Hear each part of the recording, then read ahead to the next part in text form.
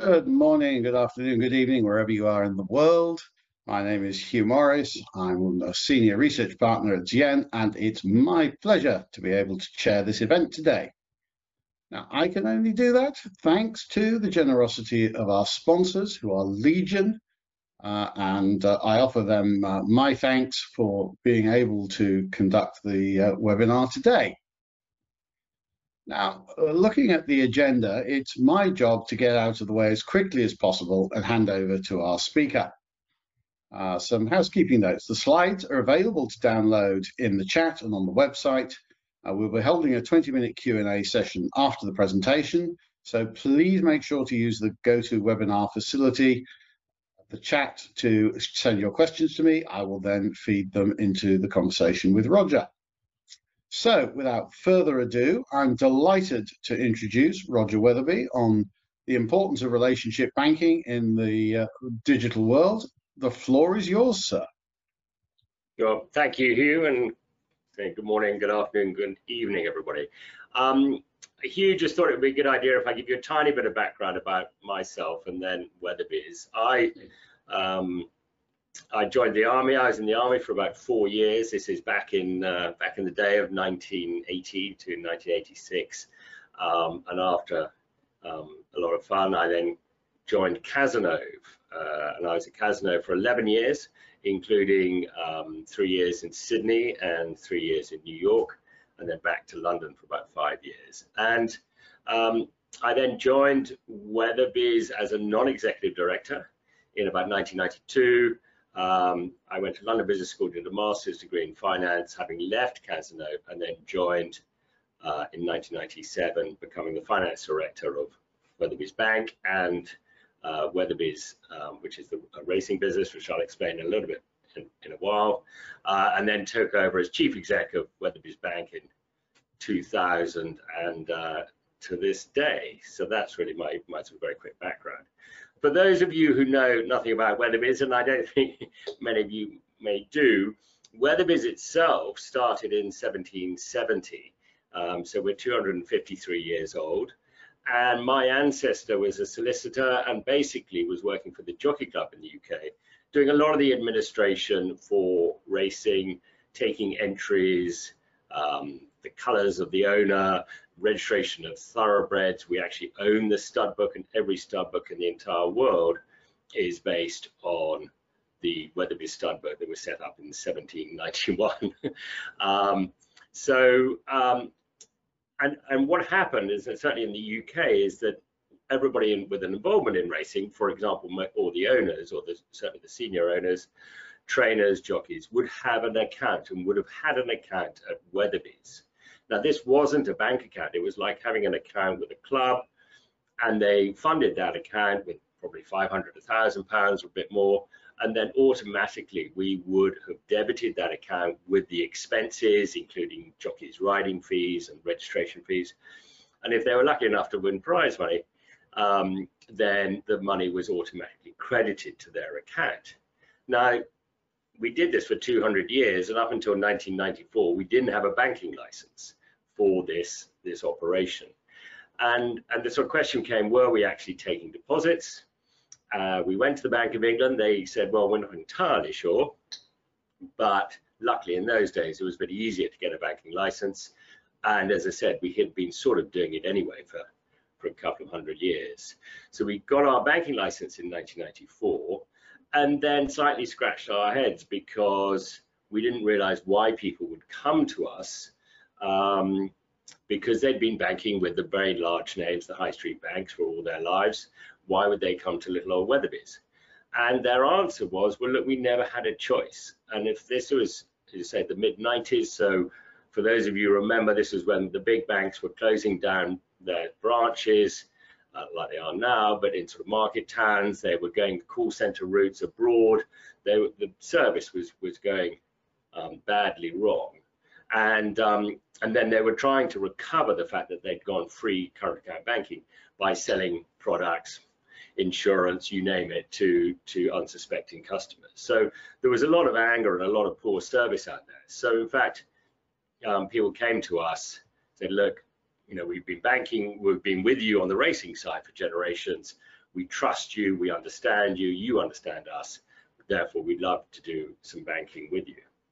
And in terms of size, back in the late 90s, we probably had about 10 million pounds on deposit, which was all of that sort of really the racing funds that the clients had. We have got now about 1.5 billion of funds of deposits. We lend out about 60% of that, mainly residential mortgages backed by property, obviously. We also have a small asset finance division. Arkle, they lend about 200 million. That's a SME lender, but again, it's very much around bespoke underwriting rather than computer says yes or no. Weatherby's Hamilton is our insurance arm. We have a 50% joint venture with Weatherby's Hamilton. We are a partner. Again, very much a high touch traditional insurer where you can insure art, your house, your estate, your car, the nanny's car and everything else. And then Weatherby's Racing Bank is still the original, if you know what I mean, where we have about 10,000 people who bank with us, and they purely for their horse racing operations.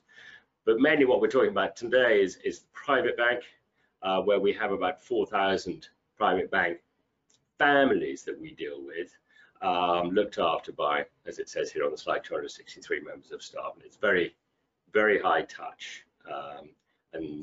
So that gives you a bit of a feel of what we do. Now, of course, the question is around relationship banking in a digital world. And I think the first thing I would say is that this is not either relationship banking or digital. I think we all realize that life now is a combination of the two. And indeed, when I came up from the country yesterday, I was buying my train ticket on Trainline and getting here on the taxi app, and that is part of life. But I think we also will realize that it is at the moment it is still very much a digital world. It's a very simple, it's more of a simple transaction. It's a simple piece, whereas compared to a much more complex question that you're trying to, or solution you're trying to get through. Now, what do I mean by that? Well, a straight payment to one individual, yes, of course, we can now make payments to a group of people, whether it's sitting around and sharing a restaurant bill or anything else. And of course, that will continue to evolve, and the technology will continue to evolve and get better. And then throw in a good, decent wedge of AI, and we think it will do even better in 5-10 years time. But I think let's not forget that the human being is a supercomputer in their own right, and I think it will be a very long time before the digital computer can really take on the complexity that a banker can handle. I think the other thing, moving on from that, is that whole piece around the rigidity and flexibility. Sorry, Sash, if you go back to the previous slide. I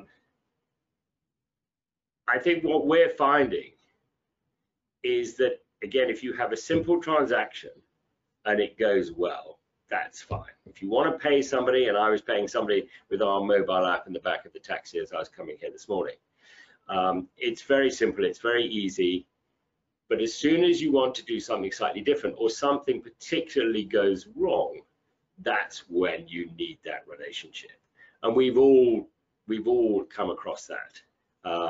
We had one the other day when we were talking to a supposed client who had all the information that we would have normally required to get through security. But the tone of that conversation with that client just didn't feel right to the people, to our people at the end of the phone. It didn't sound, it sounded like them. They pretended it was a dodgy line, etc., etc. And of course, we've all heard these stories. But it was the tone and what they were saying, what they were asking for, that just didn't compute. And I think that's one example. The other example, again, we probably all had it, when when, whether we're buying something on an online site or buying something through a bank. If there's a problem with it, yes, it was very easy to get through and buy the machine. If something goes wrong, suddenly it's impossible to get hold of anybody who can talk you through the issue. And we've all been, sitting on the phone, particularly through COVID, for an hour at a time, and still then not being able to get through to somebody. We've had another example of one of our clients who put some money with a well-known foreign exchange business that you probably can all guess at. It was nothing wrong with them, and in fact their account wasn't defrauded, but the systems thought it had. They put quite a lot of money, about £25,000 into this account to fund a family ski holiday. It took them 6 months to get that money released because the digital bank had frozen the account on the basis that they thought it had been a fraud. As I said, there wasn't a fraud, but in 6 months, our client never spoke to a human being. It took them 6 months to get the money back and to get it released, and they never were able to talk to a human being, pick up the phone and get it sorted. With us, 97% of our customers get through to us within 3 rings, which is pretty extraordinary. And as I said, you then, having picked up the phone, they're then speaking to a human being who is equivalent, in our view, of that supercomputer. And I think we all still realize that at the moment, digital banking is still very much, to the same point, transactional. It's got no advice really in it at all. So, another example for us would have been a situation where we had an elderly client forgot their PIN, put it in wrong at a petrol station. As it happened, it was quite close to where we were at. And one of our bankers got in their car, drove to the petrol station, calmed the poor person down because they got stuck at the petrol station. The petrol station said that they were going to call the police, etc., etc. Sorted it all out for them, gave them a cup of tea, and sent them on their way. And it's that sort of piece of extra care that I think we all want. And I think the other piece is that it takes so long when there is a problem. It takes you 2 seconds to buy the thing. It takes you an hour, a day, or whatever I say, over 6 months to sort out if there is a problem. And then we had another case of, for example, a local farmer didn't like our client.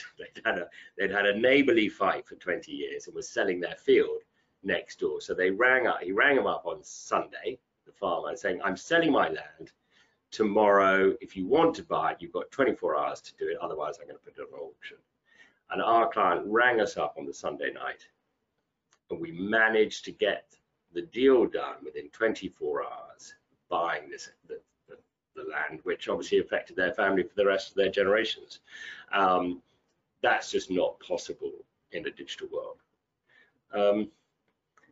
I think what is really important around relationship banking is building up the full picture.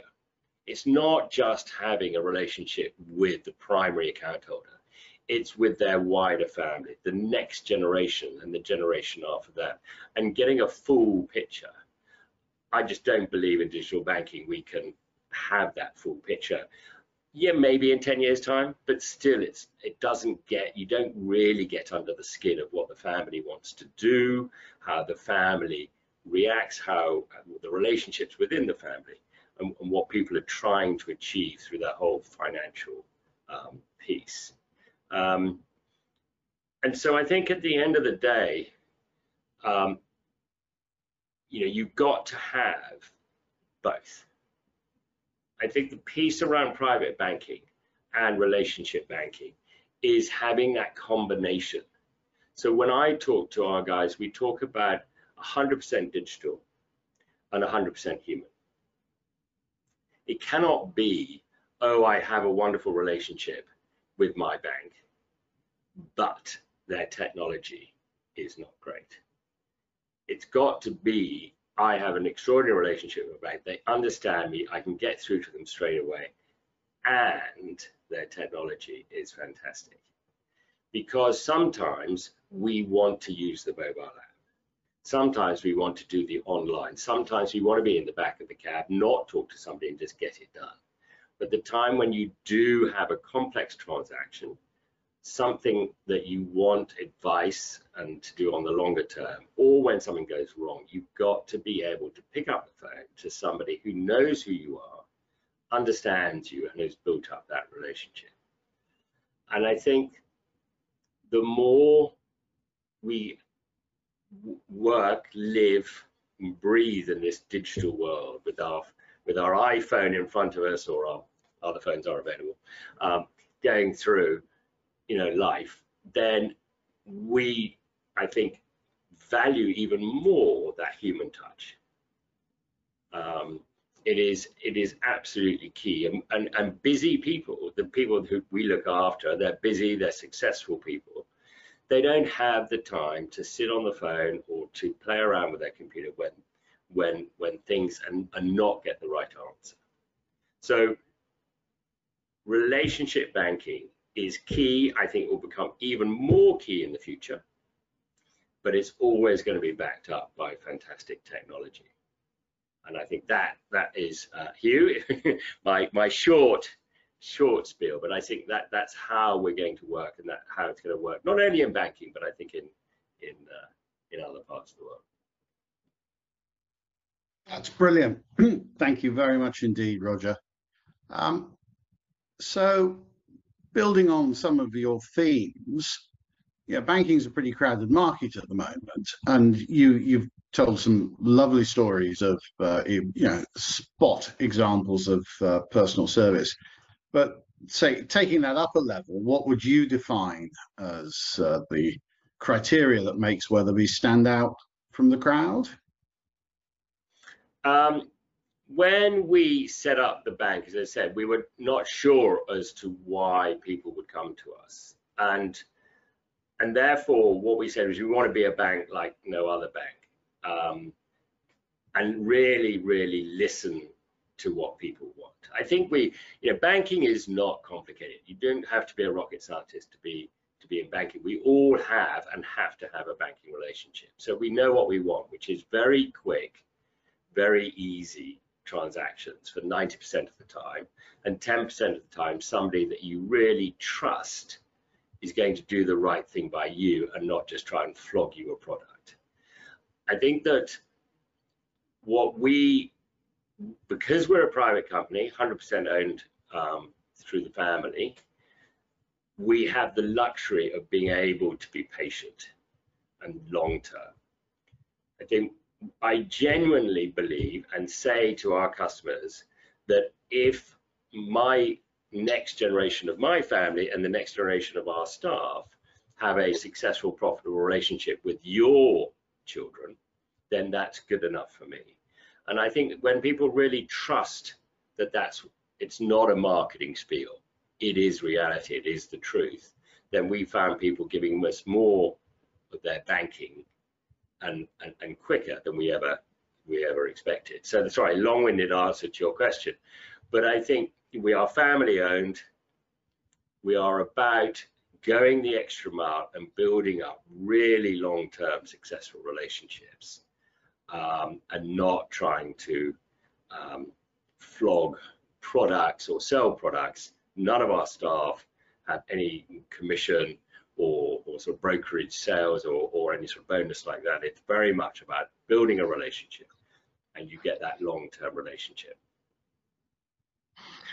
Henry Cater asks a very specific question, which is, do you provide banking facilities for charities? Yes, we do. What we tend to do is that we provide banking for families, individuals and their families, and related businesses and charities. Therefore, would we take on a charity that was where we had none of the trustees had a banking relationship with us and it was a completely standalone account? probably not. But if it was part of a wider family relationship, then we absolutely would. Very good. Stephen Greenfields observes and asks, thank you for an interesting talk, Roger, and he's absolutely right there. For newcomers, what does the universe of private banks look like, and where does Weatherby sit within that? Private banks compare with high street banks on loan pricing and investment returns, for example. How do private banks withstand competition from high street banks? So there's a number of questions there. So universe of private banks and where do Weatherby sit within that? How do private banks compare with the high street banks for loan pricing and the like? And how do you withstand competition from the high street banks? Okay, well, we'll start with the first question. In the UK, there are, we see ourselves as part of four, really. Hoare & Co is a partnership. They've been going for 400 years, great bank. I have a lot of friends who are part of the family there, and they would be about 4 or 5 times larger than us. You then have Arbuthnot Latham, Hampden Bank is a bank that's quite new, used to be called Scoban, sort of mainly Scottish based, probably 4 or 5 years old. And then, if I may dare say so, ourselves. So it's a pretty small universe. And you go, well, hang on, well, what about Coutts? And then the private arms of the larger banks, whether it's Barclays Private Bank, HSBC Private Bank, and obviously Coutts is part of the NatWest group. Those are obviously all owned. The rest of them are all owned by these, by large businesses, and they tend to force you or lead you into having significant investments with them. So you would need to move a significant portfolio of investments to these private banks for them to take you on. We've lost the likes of Child & Co, Adam & Co, Drummond, etc. They've all been subsumed into originally what was the RBS group, which is now obviously called NatWest. So the competition purely in the UK is very narrow for what we do, which we believe is the current account, the lending, the deposits for mainly UK or UK centric people. We take a lot of international, but they would have a proper life here in the UK, if that makes sense.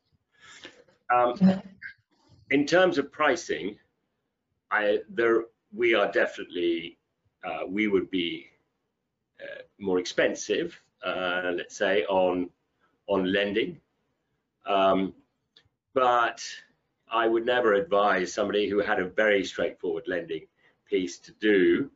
They wouldn't necessarily want to come to us. It is your more complex transaction, whether, as I said, it's the farm next door, the house that you want to buy in a couple of weeks' time, a house that perhaps you want to buy but then put in your children's name or the grandchildren's trust.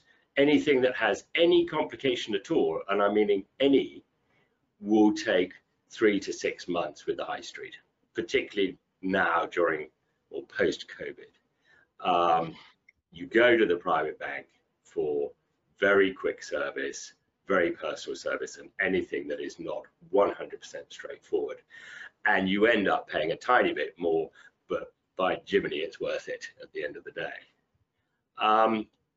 In terms of investments, again, we have an investment operation where we're advising people of what the best thing to do for them and their family. So it's very much around their whole life, their risk appetite.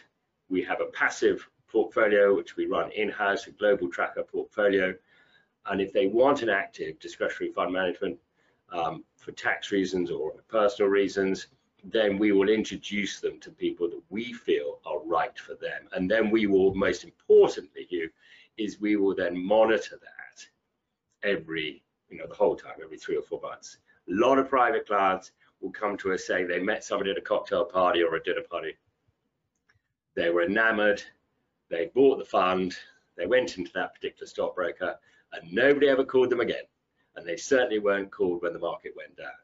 And so again, it's that proper advice from somebody you trust, whether things are going well or not on the investment side. Did I answer all the questions? I can't remember. Lovely. Thank you very much indeed. So Amanat Singh is returning to the theme of the sort of interplay between technology and relationship banking, and asking, how do you see technology enabling your bankers to improve the service that they can deliver? But this is absolutely key to what we're doing, and we're going to be investing probably at least 15 to 20 million pounds in technology over the next 5 years. And as I said, to put that into play, in perspective, we're talking, a balance sheet of about 1.5 billion, total capital of around about 45 million. So it's a lot of money, but all of that investment is to make our our staff's lives easier, so that they can spend more time talking to the customer. So rather than spending 50% of the time doing administration or whatever, if we can free up any of their time by making their lives easier and more efficient, then they can spend a lot more time talking to the client, getting to know them, helping them, and delivering the service that we're about. And are you able to talk sort of any of the specifics or the examples of what your technology investment will deliver? So we are with a large global banking software provider. And as I think we all know, these monoliths or megaliths seem to, it take quite a long time to change direction and are not nimble.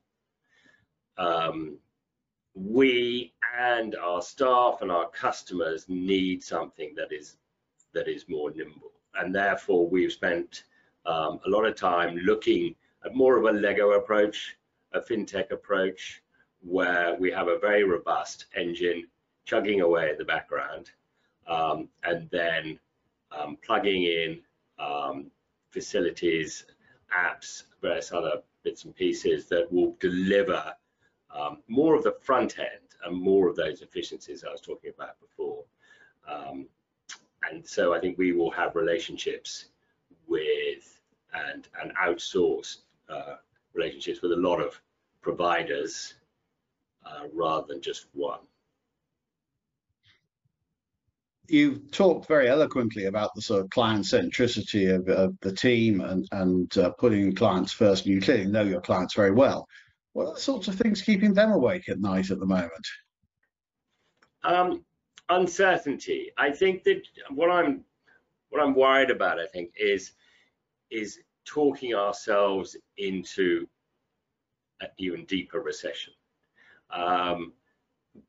If you look at Arkle, which is our asset finance business, there are still plenty of little businesses there who are going great guns. Their order books are as full as they've ever been. They're looking to invest, they're wanting to invest, and there's some great opportunities out there. And as we know, it's increasingly difficult to find good staff in skilled staff, whether we're talking in construction or the service industry or whatever. So there's lots of business out there and a lot of people doing well. And I think, if every time you pick up the paper, it's talking about dire recession and the end of the world, then we're going to talk ourselves into that. So I think it's that nobody likes uncertainty. And I think that's the issue. It's just putting off that investment decision, putting off that purchase decision that I think people are worried about. But we're lucky generally in that a lot of our clients would have been successful, would have made money, would have sold a business. They are therefore more concerned about staying rich, if I can call it that, rather than make me rich. Yeah, yeah. And, again, if I might ask, what does relationship banking mean to you? You're the leader of this entity, and we all know that the leadership sets the tone and style, and inevitably colours the culture of the place. So how would you sum up what relationship banking means to you? Giving our clients what I would like. Yeah, as I said before, it is pretty simple. We all have banks. We all have to bank with somebody, and we know exactly what good looks like, and we know what rubbish looks like.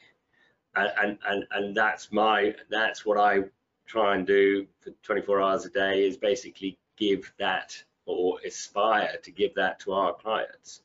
It is, I think, pretty simple. And I think a lot of it is around time. I think what we're trying to give people is their time back. So if we can make it simple, if they trust us to do it in their best interest, then they can spend the rest of the day and the rest of the year doing, either making their business even more successful, or spending time with their family, or enjoying their success. I think that's the key. Go the extra mile, look after the client, and give them time. Clearly, Weatherby's comes originally, as you described at the outset, from the racing world.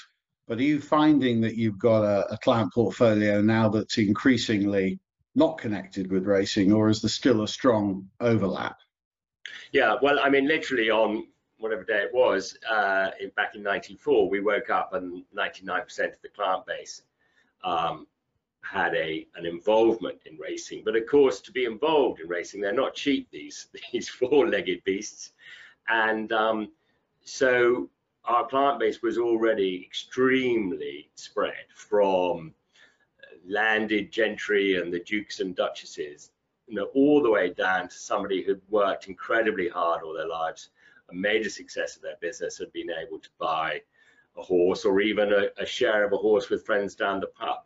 So, doctors and dentists and lawyers and farmers, and it is a very, very diverse thing. And the only thing that happened to be that they had a shared interest in that great sport of horse racing.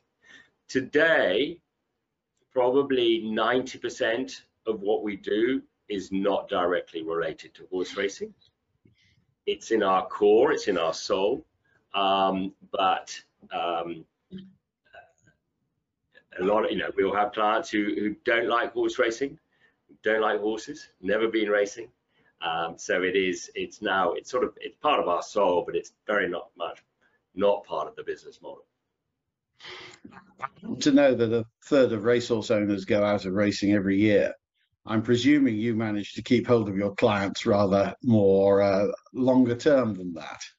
Yes, I mean, and we have had clients who, as I said, were with us sort of even when we weren't a bank for many generations. And genuinely, there's because one of the questions I just remember from one of your audience was, what's the competition with the high street? They would leave us if we were not giving them a good service. Now, at the moment, the high street banks do not give a good service. I mean, during COVID, within 4 days, our clients were picking up the phone and getting through to us within 3 rings. This was right at the beginning of COVID. So the same service as they had the week before.